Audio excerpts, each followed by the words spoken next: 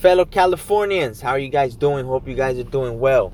And I'm strictly speaking to you guys today because yesterday was Gavin Newsom's recall election results, and he won his recall, so he will remain in office. And I can see why many would vote for him to remain in office, especially people that don't really dig in too deep as far as news, as far as entertainment, as far as politics. If you are somebody that just saw the headlines and reads headlines only, then you're happy that he gave the grants. That's money on top of the federal boost. That's money on top of the child tax credits being handed by the federal, given to people in advance of tax season. So I understand why some people are happy with him. If you read the headlines, you would know about him keeping some of his businesses open while he pretty much shut down the state. You wouldn't know about him purchasing supplies from China when it has now become quite evident that they were probably keeping the spread under wraps. They were trying to save face worldwide, and there's a lot of blame that could go to the communist nation. So maybe if you weren't a business owner, maybe if you weren't affected economically, and listen, Mr. Newsome is a politician's politician. He's a polished looking young governor who, if you go on looks only, many women, many middle-aged women, many senior women are gonna vote for him. And I'm not kidding you. Some people vote for how they look. You've heard the famous stories about John F. Kennedy and Nixon, about Tricky Ricky, Tricky Dicky.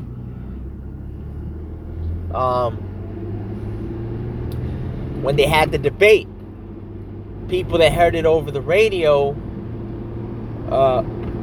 were overwhelmingly in favor of Nixon, but people that saw the debate on TV were overwhelming John F. Kennedy because he looked polished. He wasn't perspiring like Nixon was. He looked clean cut, a relatively handsome man, and that counts. But I feel for all of you that never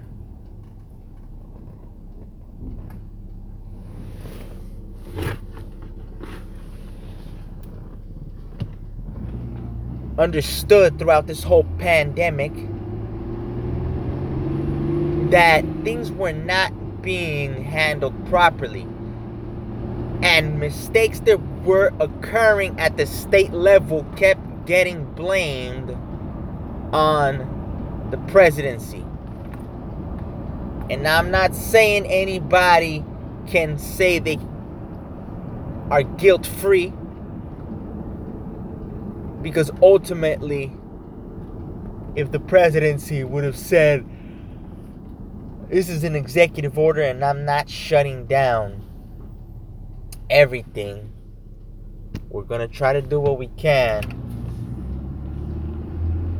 to build herd immunity while maintaining safe measures in place in public. So if the presidency could have enacted an executive order of that nature, then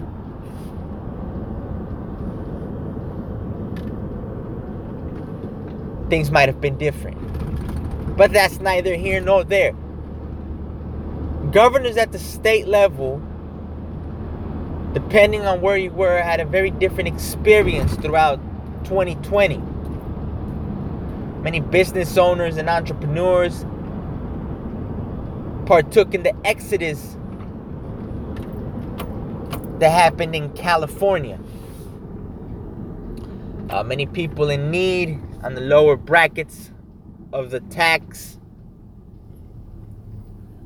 totem pole probably came to California knowing all the aid that California gives. And that's fine, but understand, life in California is very expensive and it is not getting any cheaper. And we'll see the repercussions. We'll see the outcome of this soon enough in California. You can't take, give,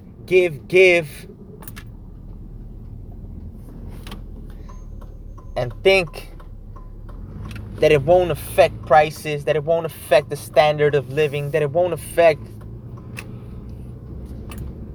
consumables. No, I really hope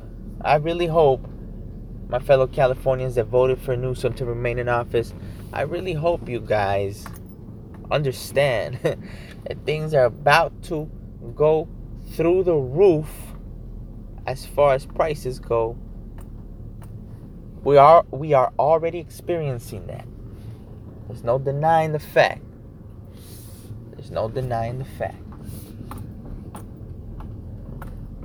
So if you live in a different state, please fight for your state.